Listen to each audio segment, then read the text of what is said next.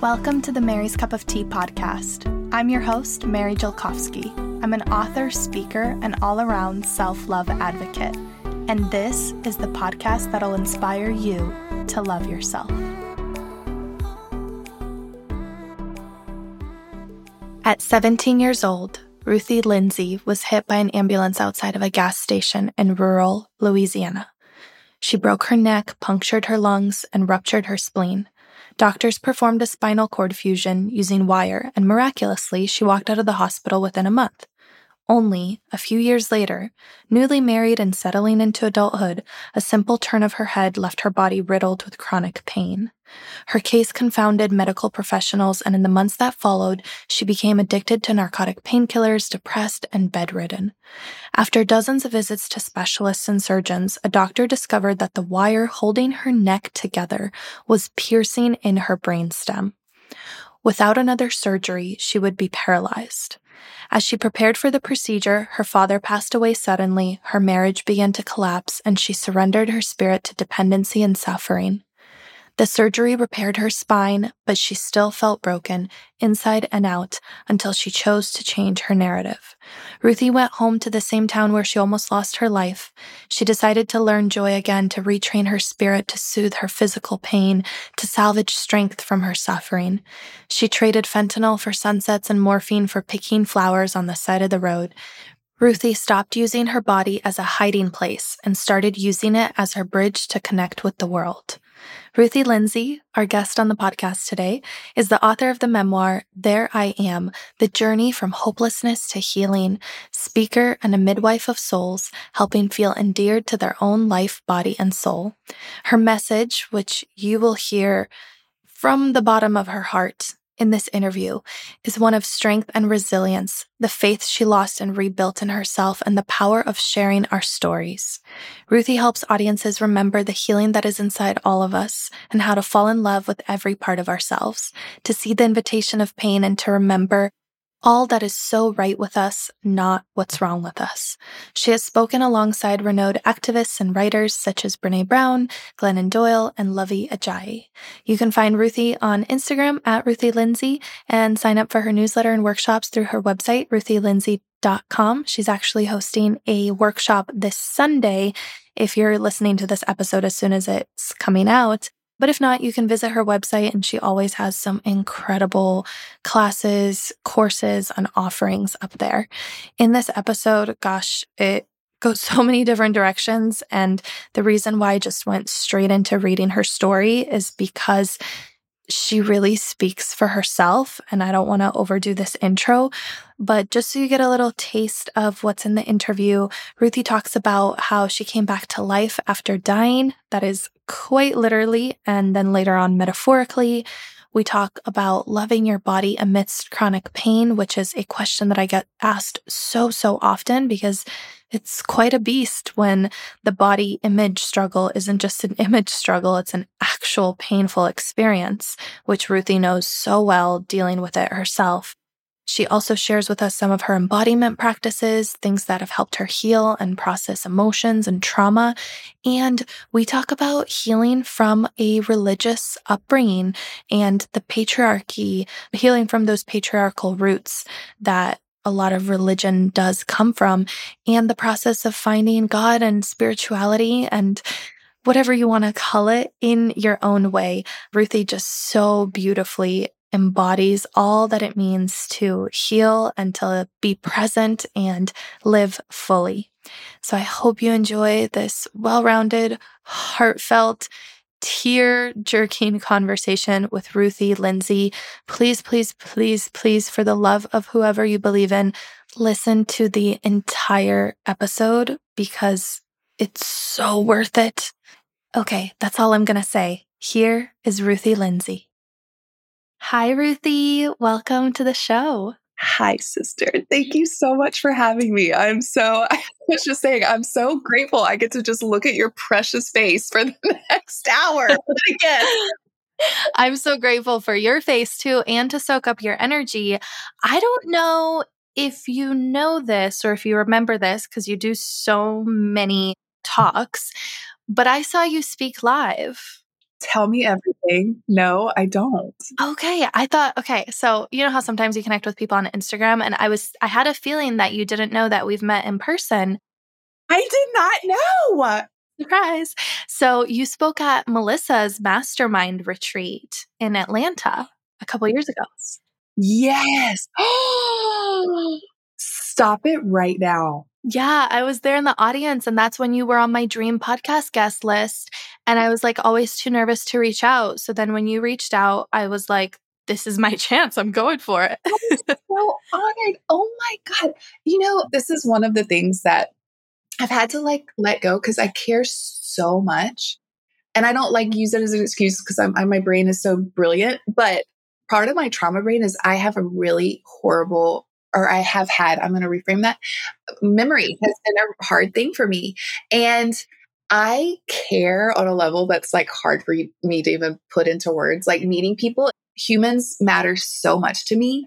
And also in this line of work, as you know, you meet so many people and people will tell me that they met. I used to punish myself because I would just feel so guilty because I'm like, oh my God, you matter so much. I'm so sorry that I don't.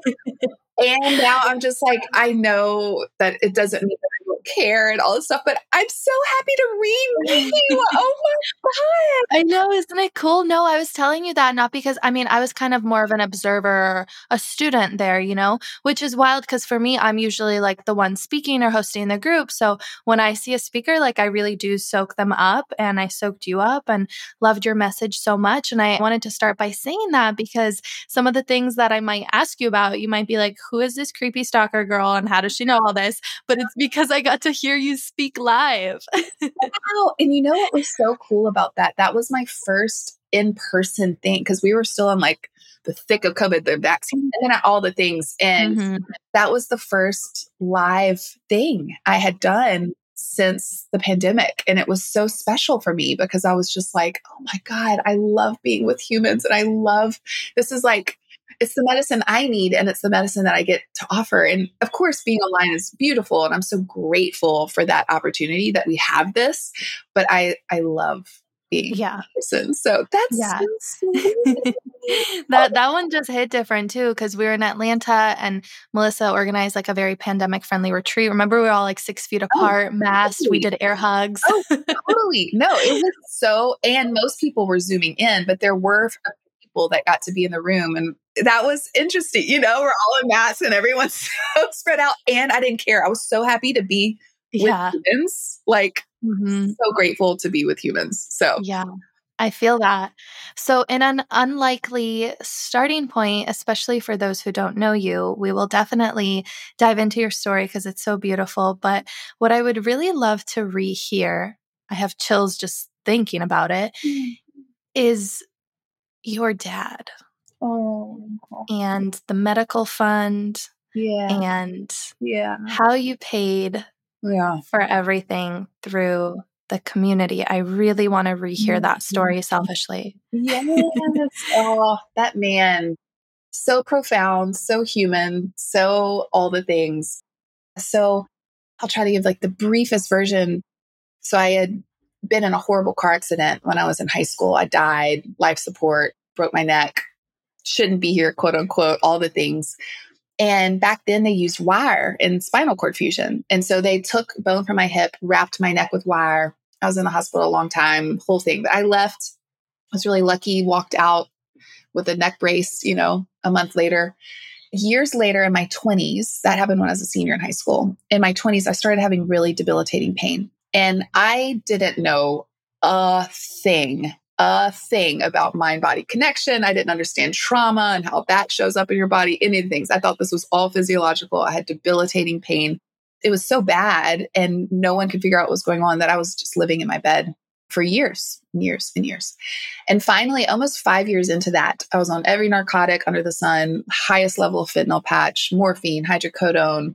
I was in my fawn state, freeze. I lived in a bed. I watched TV all day. All I did was eat. Disordered eating has been a big thing in my life. I just ate and ate and ate, watched TV and took drugs and numbed and was in survival mode. And we found out that the wire that they had put in my neck for my spinal cord fusion had broken and pierced my brainstem. And I'm the only human in the world that's ever had that, and quote unquote shouldn't be living, walking, breathing, brain functioning. I mean, it's like crazy, right? And for some reason, I still get to be here. But we found out about this wire, and insurance wasn't going to cover this. It was literally a life or death surgery I had to have to like live, to walk. And they didn't know if it would help because no one had ever done this surgery, because no one had ever had a wire in their brain. So we found out about that. Insurance wouldn't cover it, pre-existing. And so my dad was on his way to come see me. He was going to tell me that he'd sell our farm. I grew up on a farm in the middle of nowhere in South Louisiana, so that I could have the surgery. And that was like what he was on his way to tell me.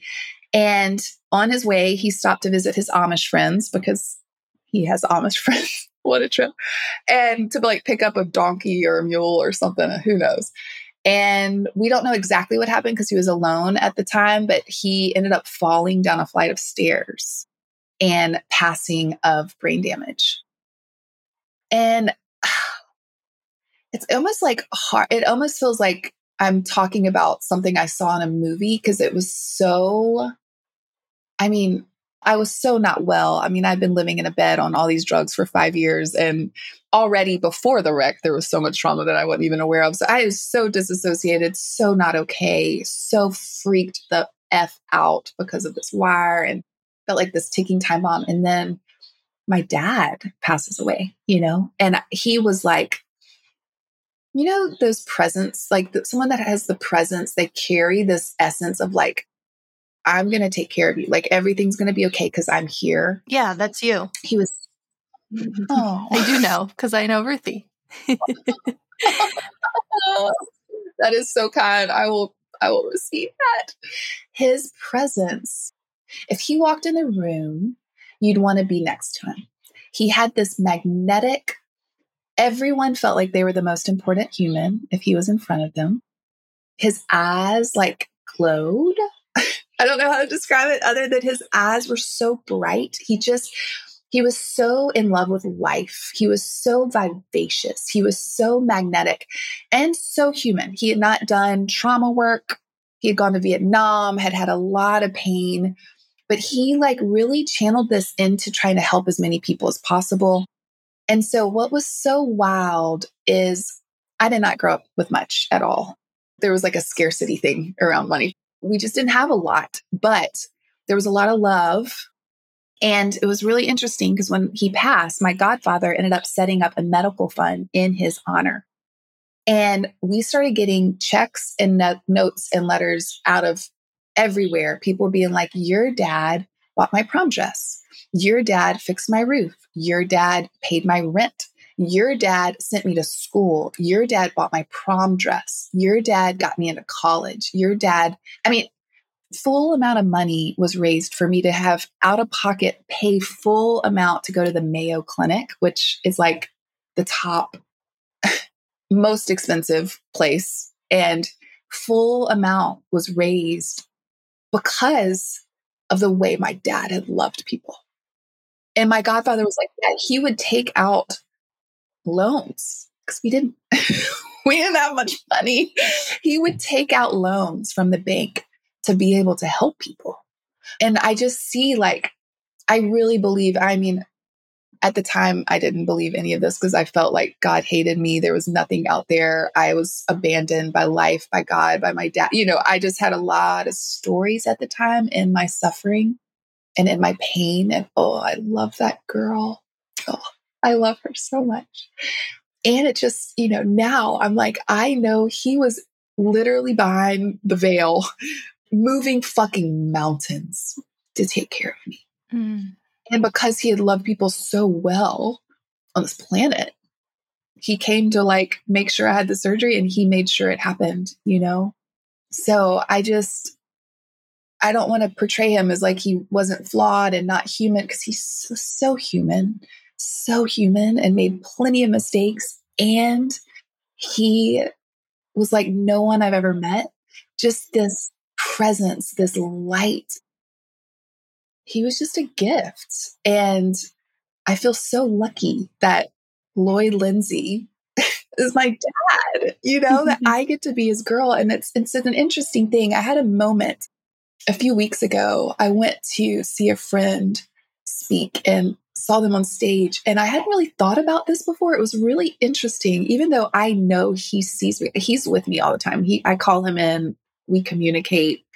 I know that sounds insane, but I get messages from him. Like, truly, I do.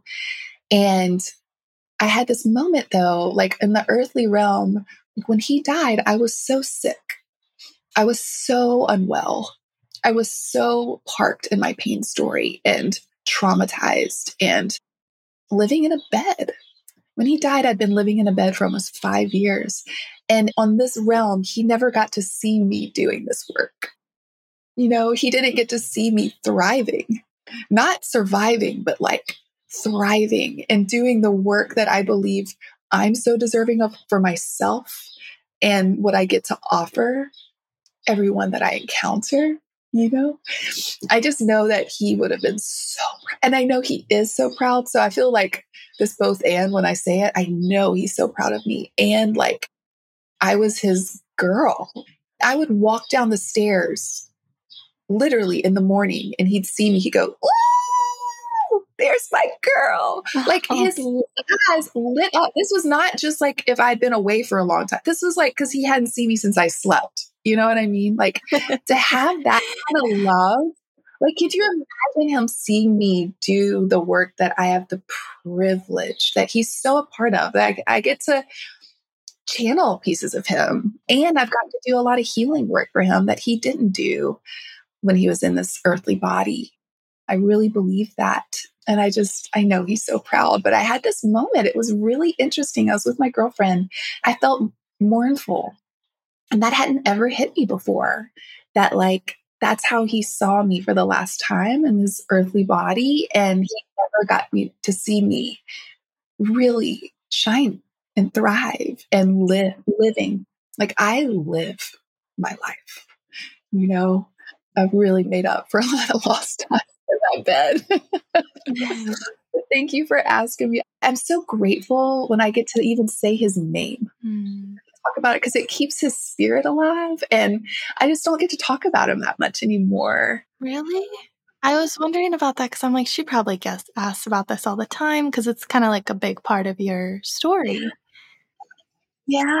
Well, it's interesting because a lot of the work I do now, for so long, I was so identified by my pain story. It was like, even when you heard me speak, most of it was my pain story. I don't know if you remember that, but now there's been so much that's shifted in the last year or two and out of a lot of painful places. Like there's been a lot of unfurling. I feel like I had an actual metaphysical death in this life, but I had an actual real death and a lot of metaphysical. I feel like so many parts of me have just died. Parts of me that I thought my identity was wrapped up in and what I thought made me valuable and important and special and just, so many things have just died really that don't fit anymore. And so a big part of that has been my pain story. I was so identified by this pain story for so long. And now so much of my work is the invitation of pain and how this pain is what everything that invited me back home to myself, to remember, to come back into this beautiful body that's just been loving me, that I thought hated me for so long. So I've been in so much pain physically, you know. It invited me back into remembering who I am and my value because I fucking exist. I don't have to do anything to be this valuable. Neither does anyone else on this planet. You know, the more I remember this, the more I get to mirror it for every human I encounter. And it's invited me into doing just really deep parts, shadow work, loving on the parts of me that I was taught were bad or sinful or dirty and didn't get to be here or needed to give to Jesus, or like falling in love with these parts of me and communing with these parts of me and like seducing them and inviting them to be here so that like they don't have to drive, you know, but all of that is like what pain has invited me into. It's been like my greatest remembering. It's brought me back home to myself and back to my body and back to my divinity. And I wouldn't change any of it. And yet I love the version of me that was so identified with the pain because she invited me to this version of me too, you know? And I'm sure if we did this podcast in a year, I'd be like, oh my God, that version of Ruthie was so cute. She thought she knew shit and she thought, you know what I mean? Like Yeah. just the Earth School journey. But I don't talk about my pain story as much anymore, but everything she's invited me into. I have so many follow-up questions. Okay. But I'll start with this one. When was the first moment after your dad's passing where you had that, some version of a thought like, wow, my dad would be so proud. I wish he could see me. When was like that first time you felt you were thriving? Yeah, that took a while.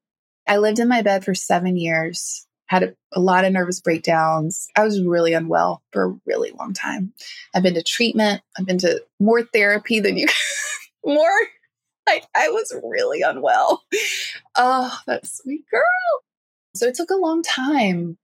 I remember the night that I got to speak with Brene Brown and Glennon Doyle. And I just was like, you know, in front of thousands and thousands and thousands of people.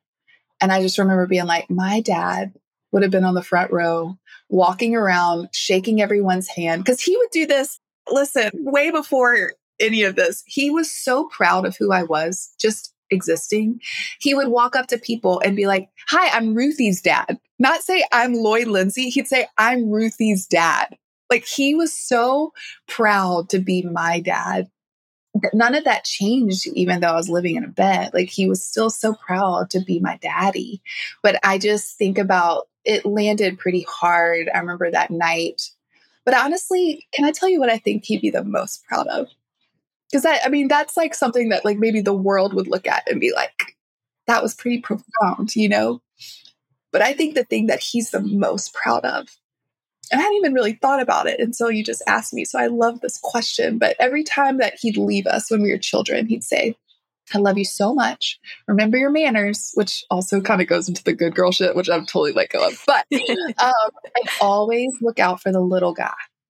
And his whole thing, not because he thought anyone was lesser than, but like look out for the person that everyone else misses. Mm-hmm.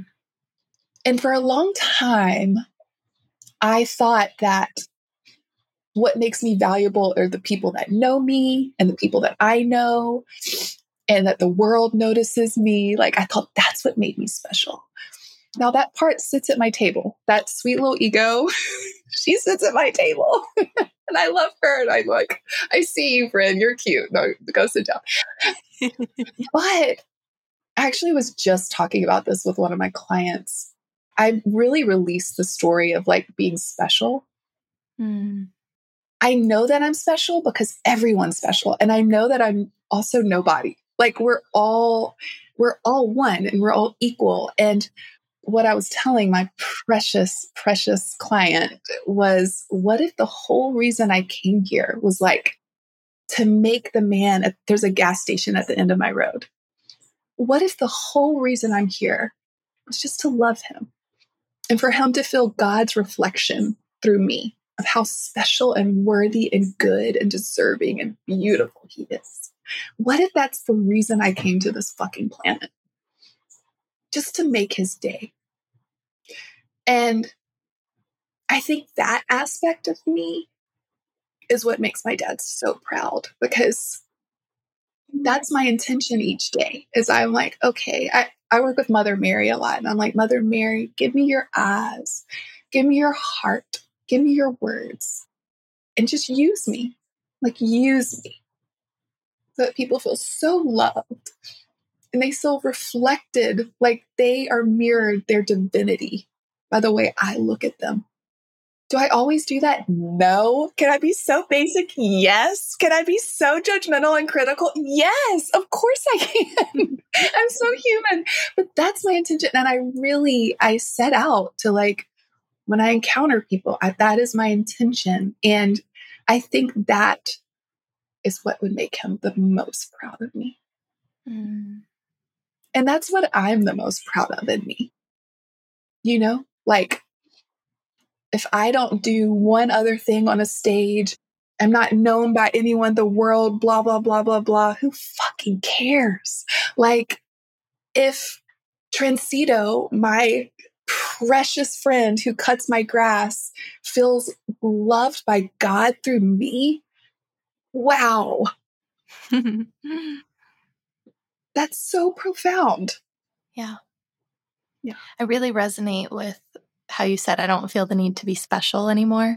And the word that I've been loving instead is telling people that they are extraordinary, extraordinary. Or I tell myself that. I don't tell other people that. But I really feel that in like just the way the word breaks down. I am so extraordinary. Yes! Oh, I love that. That's so good.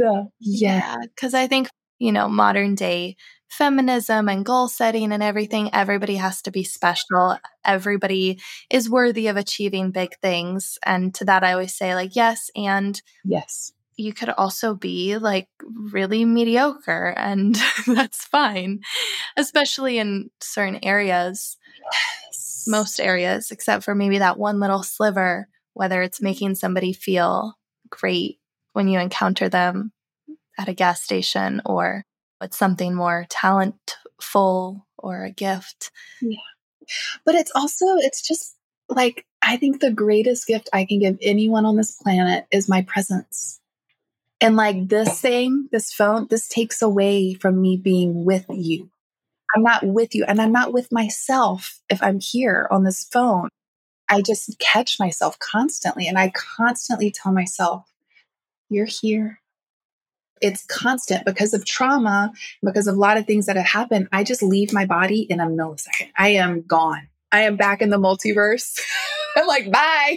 I'm also an air sign. I get to do really intentional work to come back into my body and to be here.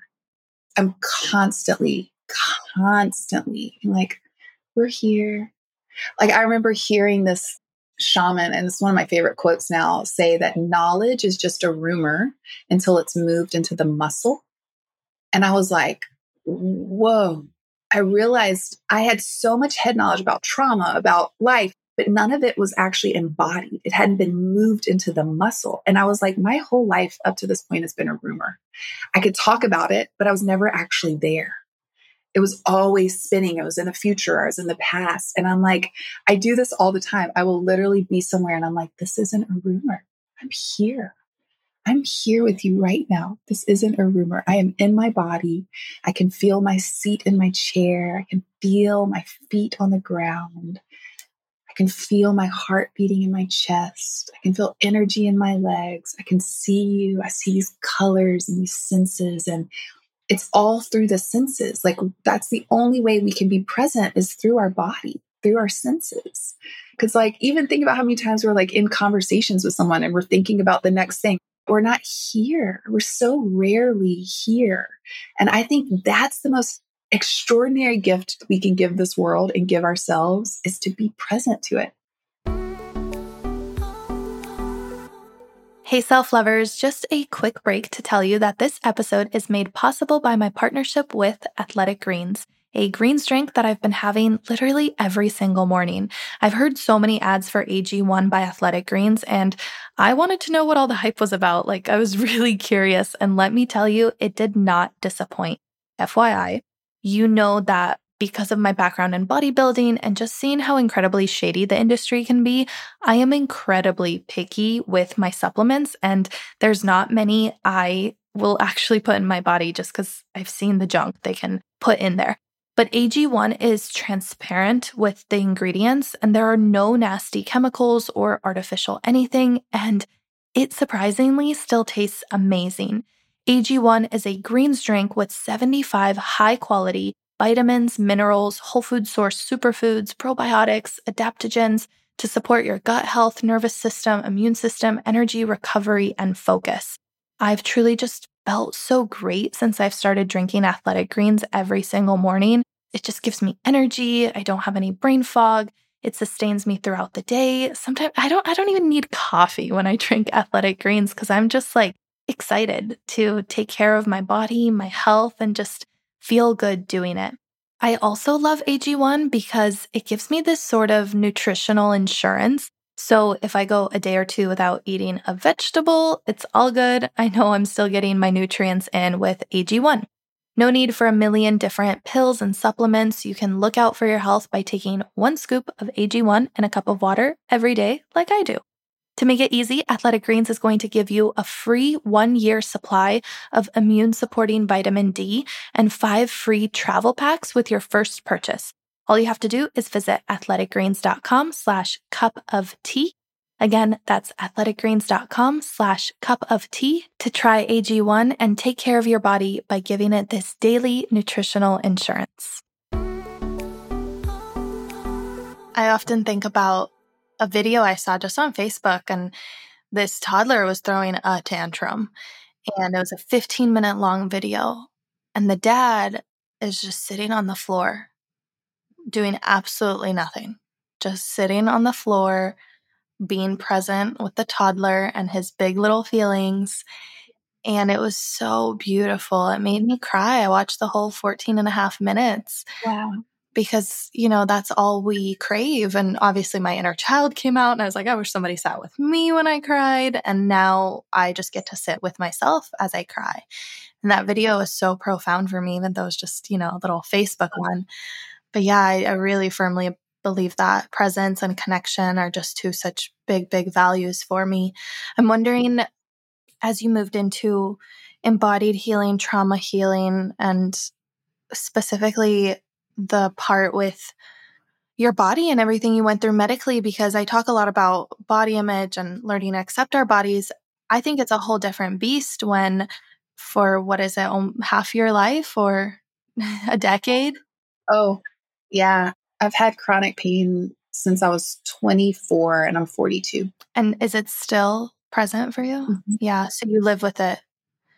Talk to us about loving your body amidst chronic pain. Oh man, this sweet body. My friend Jamie Lee Finch, who's an embodiment coach, she always says that loud bodies are such loving bodies. And our bodies get louder and louder and hurt worse and worse because they're calling us back in. And that's usually what our trauma response is like. Okay, now I got to get even further out of here. Let me get the fuck out because this is so painful, But she's actually calling us back in to do this work. And it's always connected to trauma. We are not taught how to sit with our trauma. We're not taught how to release pain and trauma. I love that you brought up the toddler because ironically enough, right before we got on our call, I had my last client of the day and I was teaching her some release techniques. And one of them is getting on the ground like a toddler and kicking and screaming. Throwing a tantrum. Because if I wasn't allowed to do that, I needed to be a sweet, kind, gentle, good-mannered girl. And so I learned how to swallow all my emotions and all my feelings. That mainly became through food. I learned a lot about this whole thing, like the divine feminine. When we're not held in that space and allowed to just fully be, we go to hunger. So of course, so many, and then a ton of men do too, because we all carry the masculine and the feminine within us. But the feminine goes to hunger. So we're trying to fill this place inside of us. And so I was sat in front of a TV with food day one. That's how I learned how to comfort my very empathic, very porous, highly sensitive self. Because I felt not only my emotions, but everyone's around me. Because I didn't understand how to not take those in, how to not absorb them. So I just swallowed it. Right. And so now as an adult, I have a lot of practices to release emotions from my body. And one of them is literally getting on the ground or in my bed and screaming, no, kicking, screaming, yelling at the top of my lungs. And I throw fits. I literally imagine myself in the grocery store as a 2-year-old throwing a fit. And I think our bodies, oh goodness, all of our emotions, all of our trauma is held in our bodies, all of it. We cannot talk our way out of it. It's interesting. I had 2 different therapists that told me I was good and didn't need to come back. And I'm like, hello, ma'am. I am not okay. What do you mean? But I knew so much about trauma I'd studied so I knew it, but none of it had been embodied yet. I didn't know how to feel it.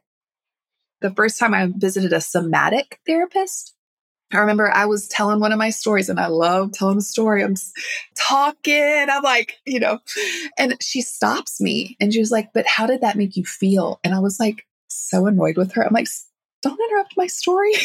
I'm talking. And she's like, makes me stop, ask me how I feel. And then she goes, and where do you feel it in your body? And when I tell you I wanted to punt her to the moon, I'm like, I don't get in here. I don't know. I'm telling a story. Like, leave me alone. I'm entertaining right now, And it was such a wake up call for me because I had been gone from her for so long, and she just got louder and hurt worse and hurt worse and hurt worse. And what's been so beautiful, on paper, there's no reason for my pain to ever get better. Like, I was convinced that I would be in a wheelchair at some point. Like, my pain it got worse and worse every year for 15 years. I would say that every year, my pain will get worse every year for the rest of my life. And I believed it, and it did for 15 years. And then I actually had this really profound awakening experience with plants. And I was like, I am not broken, and I am created to heal.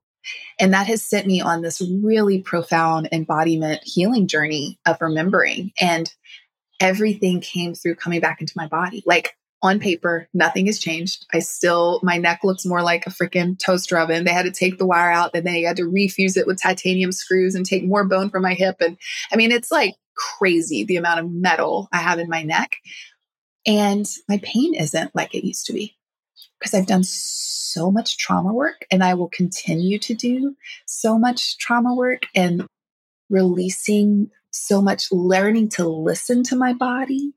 Like, my friend, Dr. Hillary McBride, told me for every message that our brain has for our body has 10 messages for our brain. But we're so cut off. She's talking to us.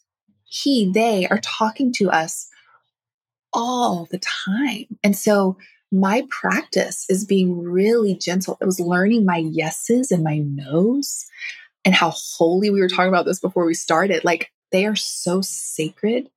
Now, of things I used to say yes to because I was such a pleaser, because I didn't want to hurt anyone's feelings, and I didn't want anyone upset with me, and I didn't want to make anyone mad. And I had no boundaries, the things I've let people do to me, right? Because I felt codependent. I didn't want to be weird, or I didn't want them to think certain things about learning to listen to my body's yes and no. Because sometimes my mind will say something, but my body is the authority. My body, she knows. Like, I can spin a million stories up here.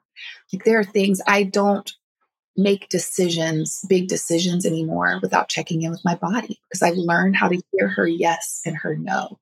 And I can be like, oh, but this would be really good. And she's like, nope.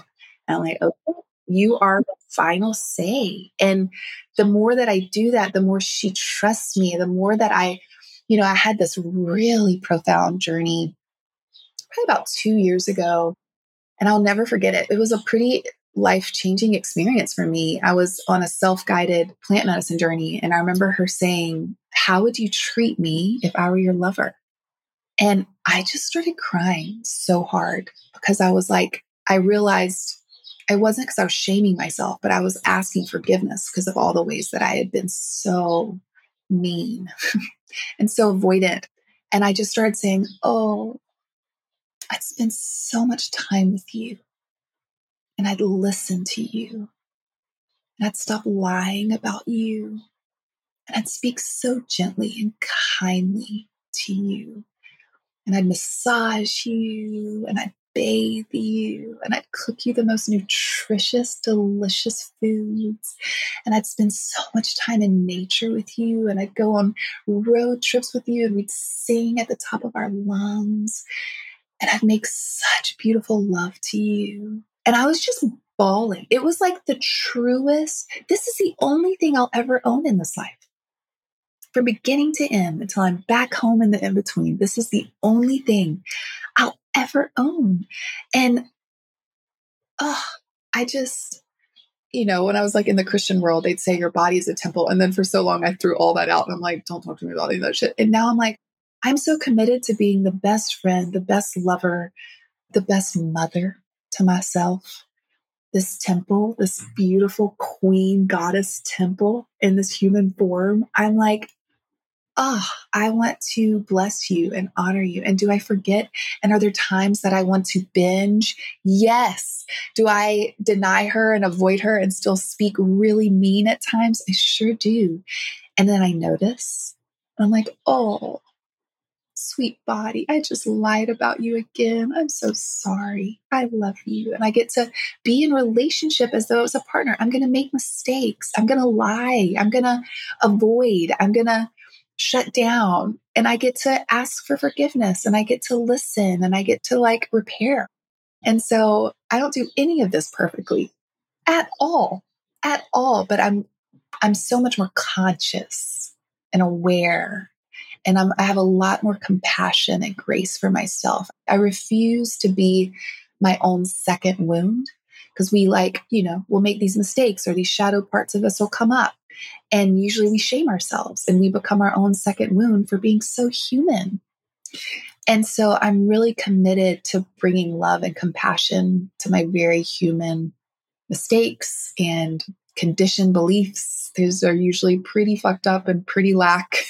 There are a lot of lack stories of what's wrong with me, and I'm really becoming more and more conscious and creating space to like notice it and to love on those parts of me that, I was fed a lot of lies. We all were, about who we're supposed to be and how we're supposed to look and what blah, blah, blah, blah, bullshit.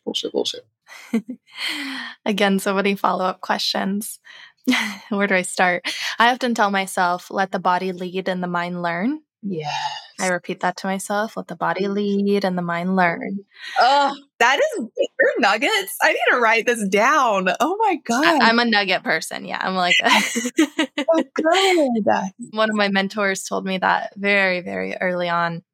And I felt like, when she said it, we were doing like this dance practice. So I'm like, okay, cool. It makes sense in dance. And now I'm like, no, it makes sense in every context. I'm sure you've read books like The Body Keeps the Score. Yes. And you mentioned the tantrum, letting yourself through a tantrum. Yes. Just a side note, I got to share with you this as like a girlfriend.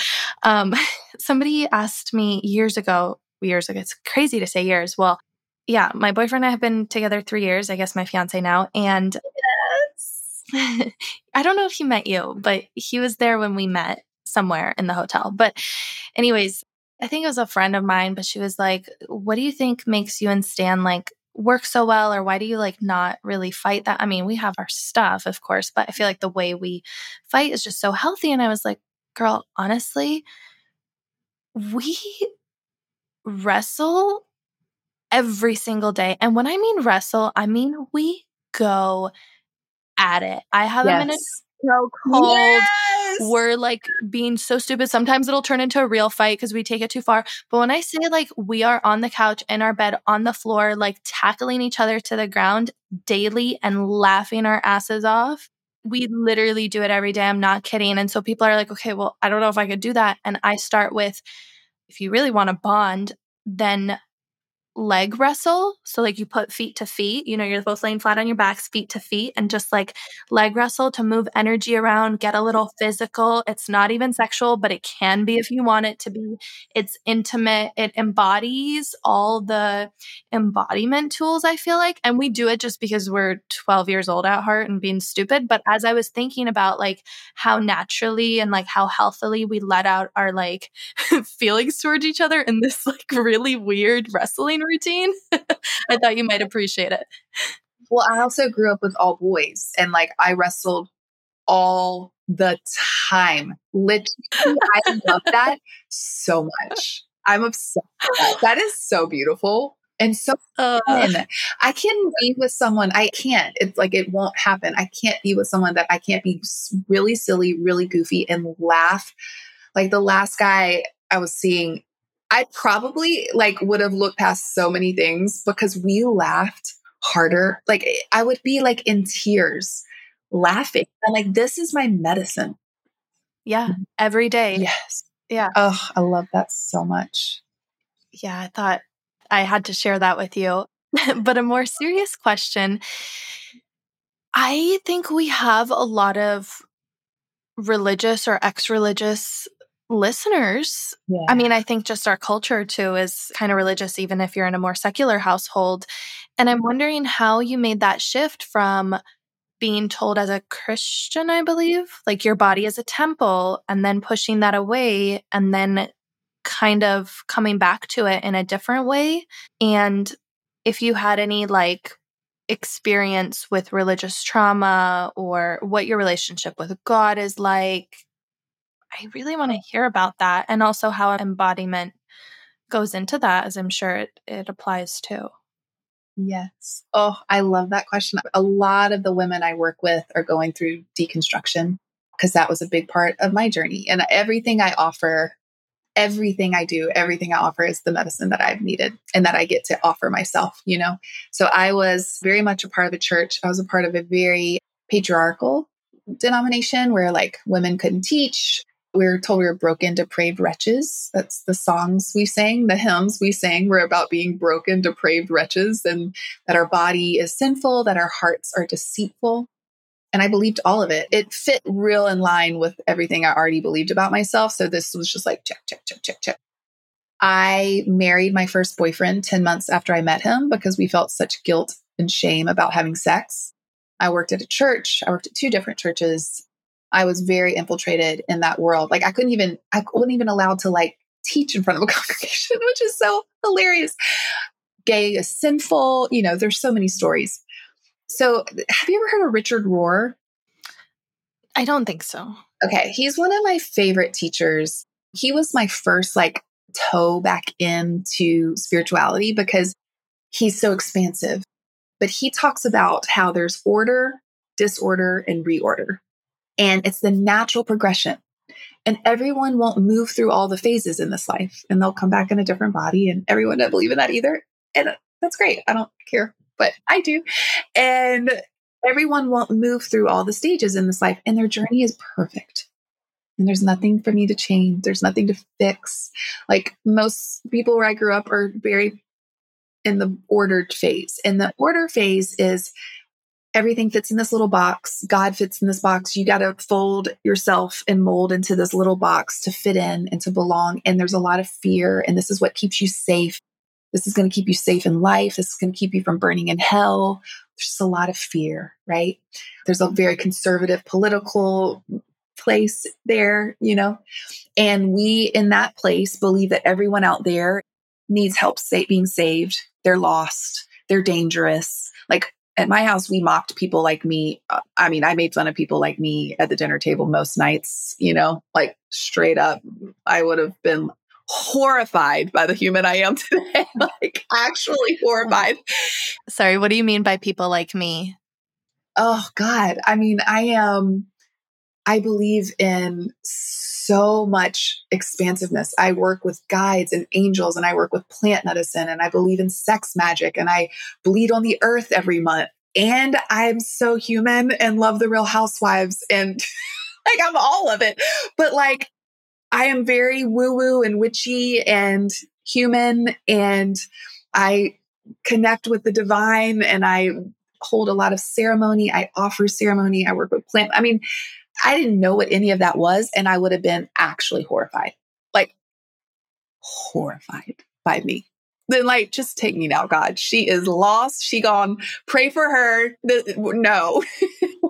I love how your accent gets a smidge more southern when you say that too. Dear God. Yeah, I would just, no. So then the next phase, and everyone won't leave that. A lot of my family will be there and they're perfect, right? The next phase is disorder. And that's where you move into when like your world kind of falls apart. And I believe that my soul signed up for a lot of shit. And I believe that like my world imploded, to say the least, imploded. And I hated my life and I wanted to die. And I was in debilitating, suffering pain day in, day out. We didn't go and tell the story. People can Google me. I told that story many years. There's a lot of pain story. You can hear the whole thing, and I wrote a book about it. But I moved into disorder, and you almost have to hate the stage you're leaving to have the strength to leave it. And that's natural. That's the natural progression. Wait, can you say that again? You almost have to hate the phase you're leaving to have the strength to leave it.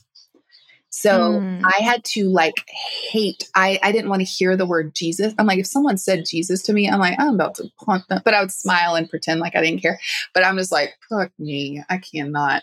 If I heard religious talk, I hated it because I felt so wounded by it at the time. So traumatized by all the things that it told me and all the stories.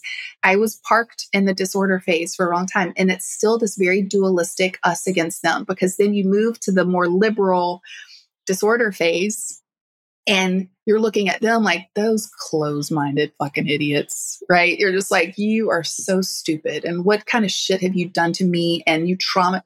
And there's this very us against them, right? And some people never leave that phase. I was parked there for a very long time, right? I was very angry and I didn't want anything to do with religion. Don't talk to me about God. I felt abandoned by God. I felt abandoned by life.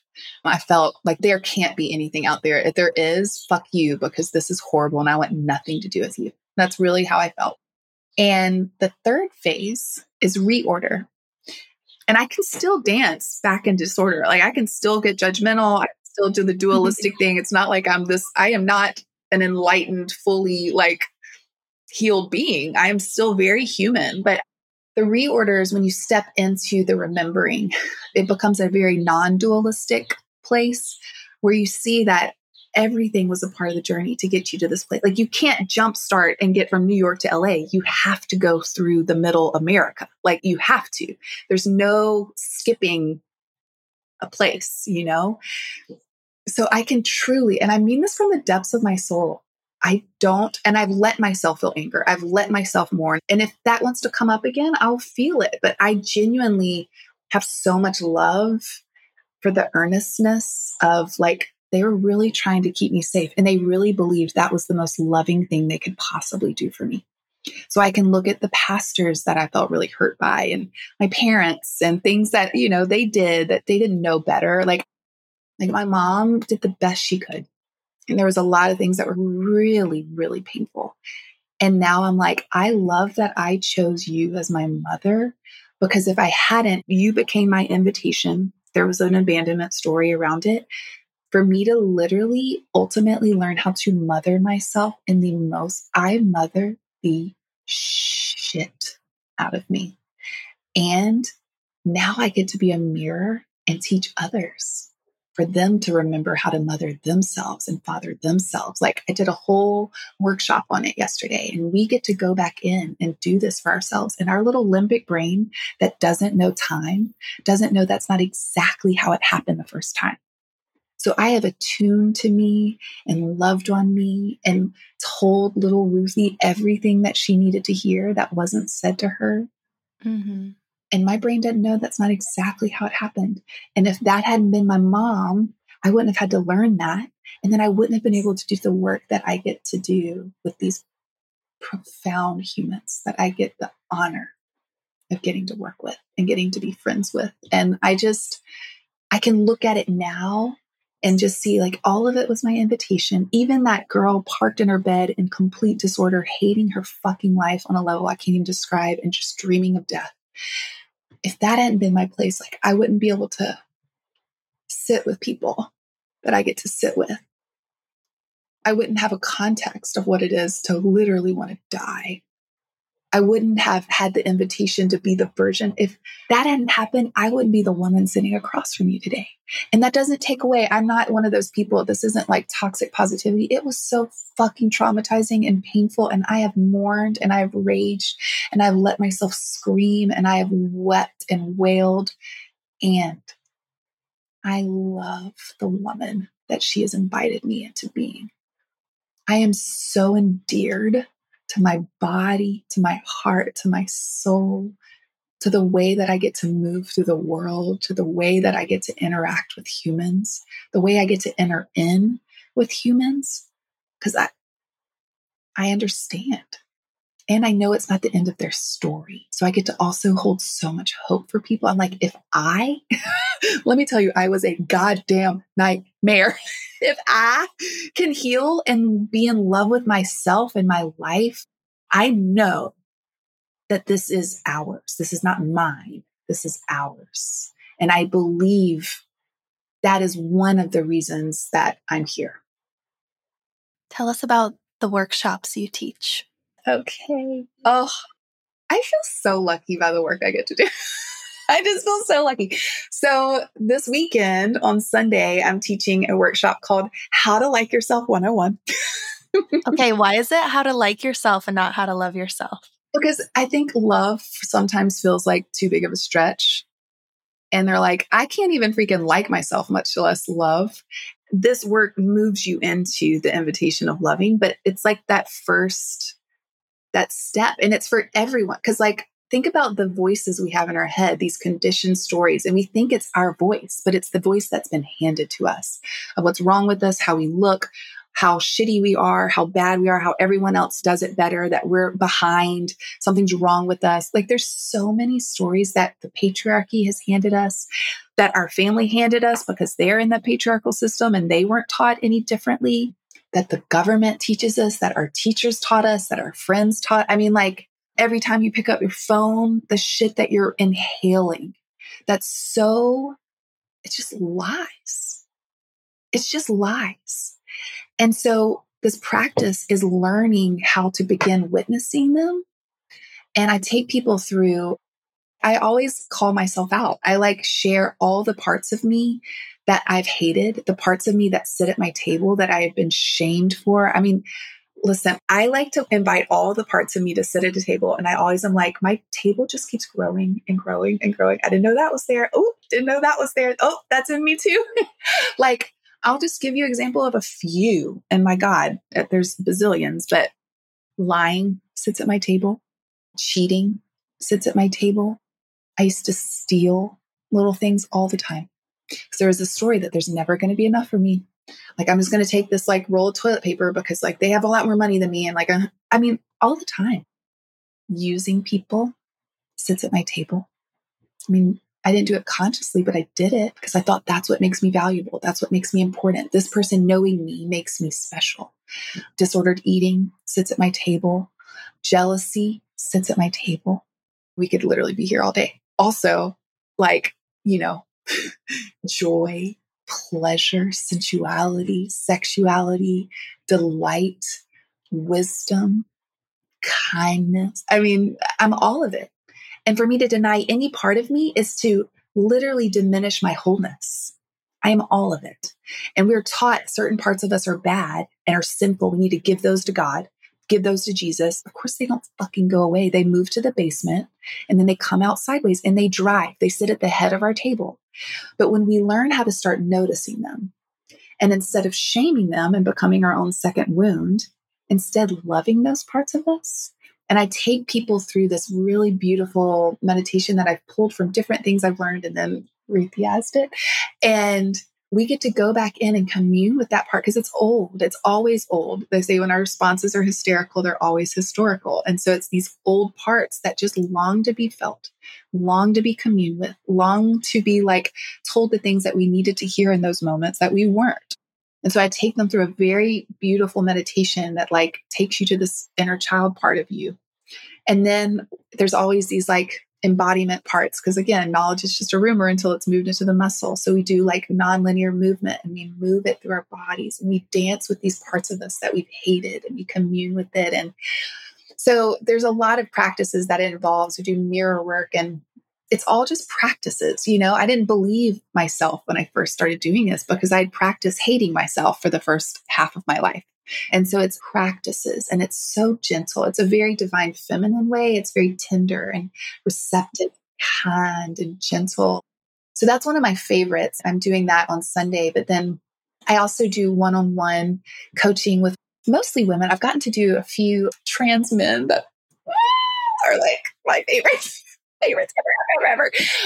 And that's always just so beautiful. Sometimes we're doing like sexuality work and how is it to like find real pleasure within your body. And sometimes it's working through like the deconstruction phase. It's all like embodiment and self-care and self-love and coming back home to ourselves. And a lot of people I work with have debilitating pain. So I do another course with my friend Hillary McBride called The Invitation of Pain.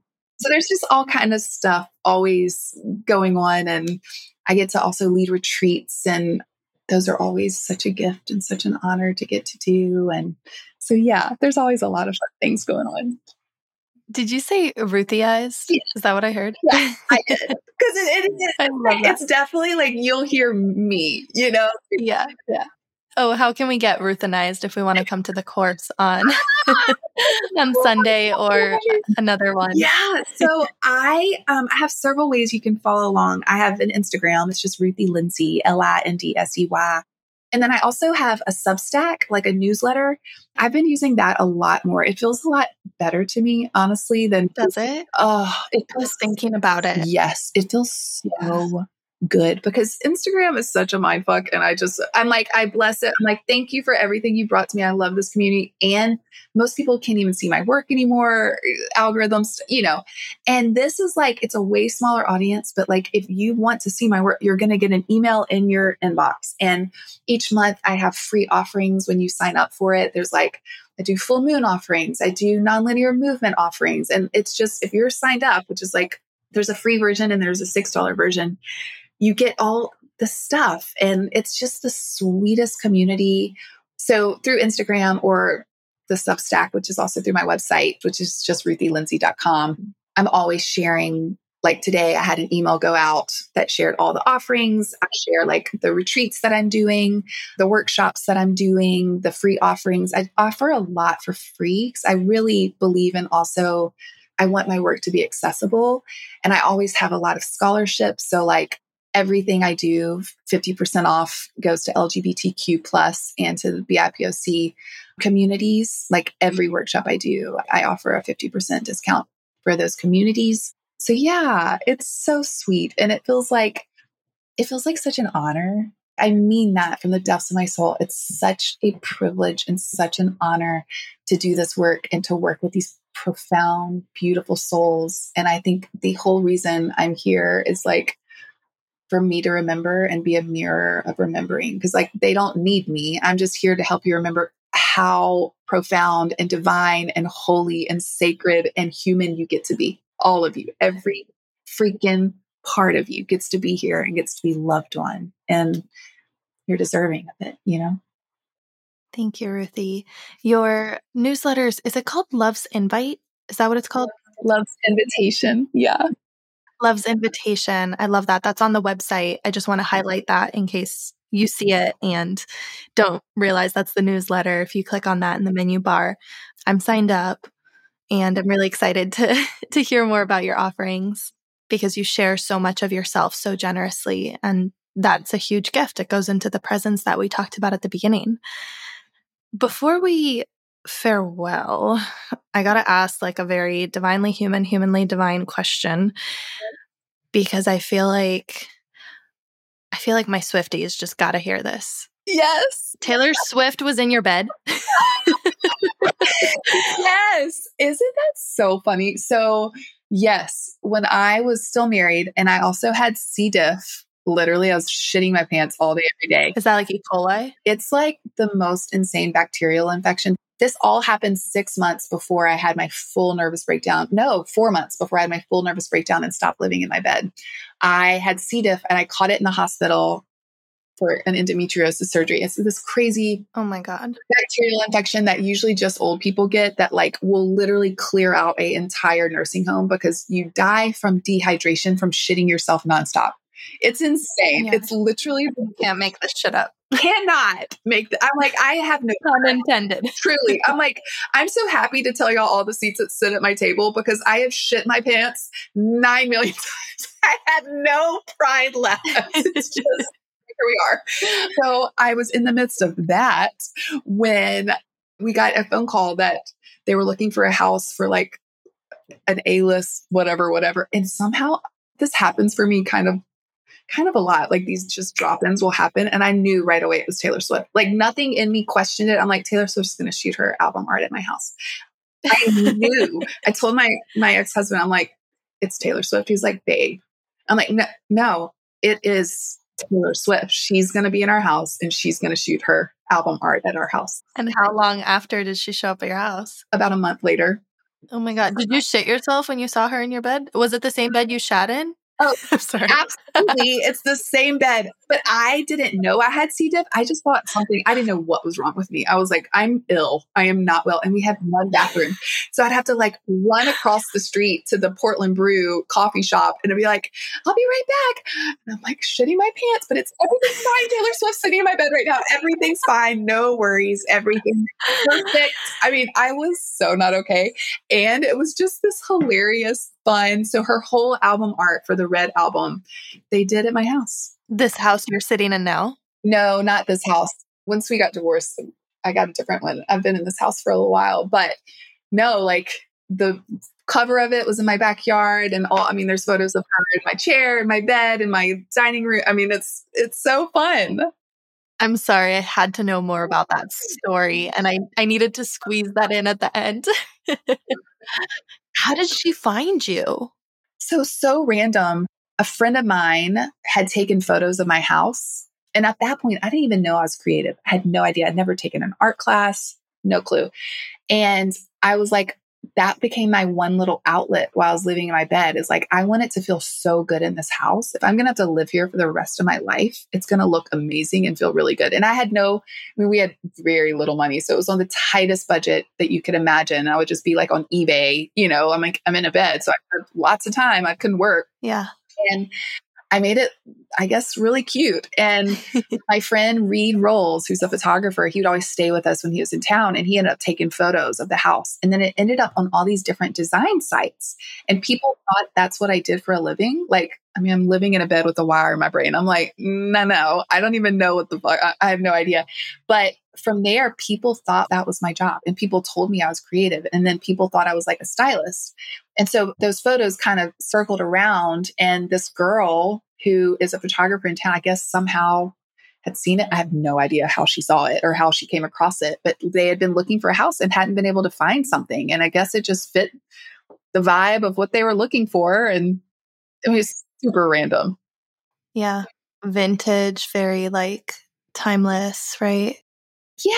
I don't ever know what I'm doing. I just do what I like. And so there's like old pieces, there's like family pieces, there's a lot of it was just from the flea market, but it was eclectic and I'm very intentional. Everything kind of has a story and I love story. And I'm like, I don't shop just to shop. So it's not like cluttered. It's just, no, it's really sweet. I really like my style.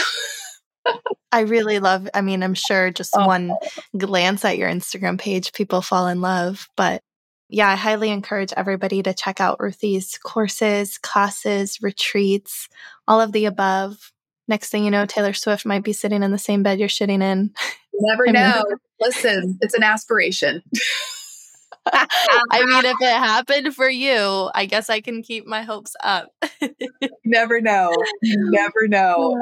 I'll take Lady Gaga. You can have Swift. Okay.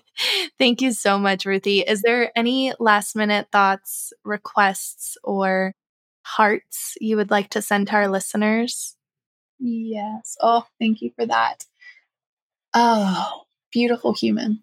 Whoever you are listening to this right now, you are worthy because you exist. You are deserving. You are loved. You are love. You're held. Every part of you deserves love.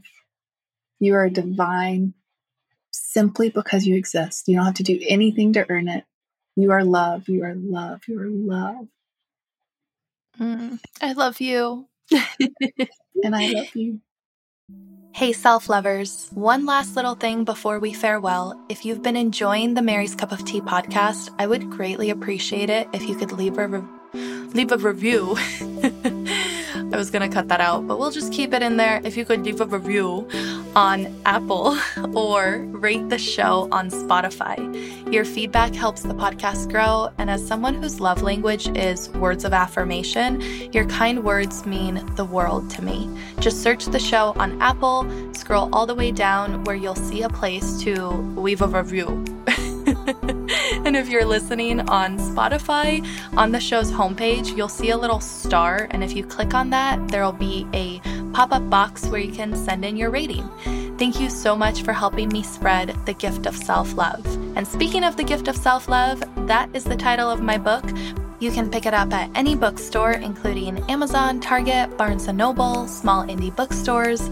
All those links can be found at maryscupoftea.com/book.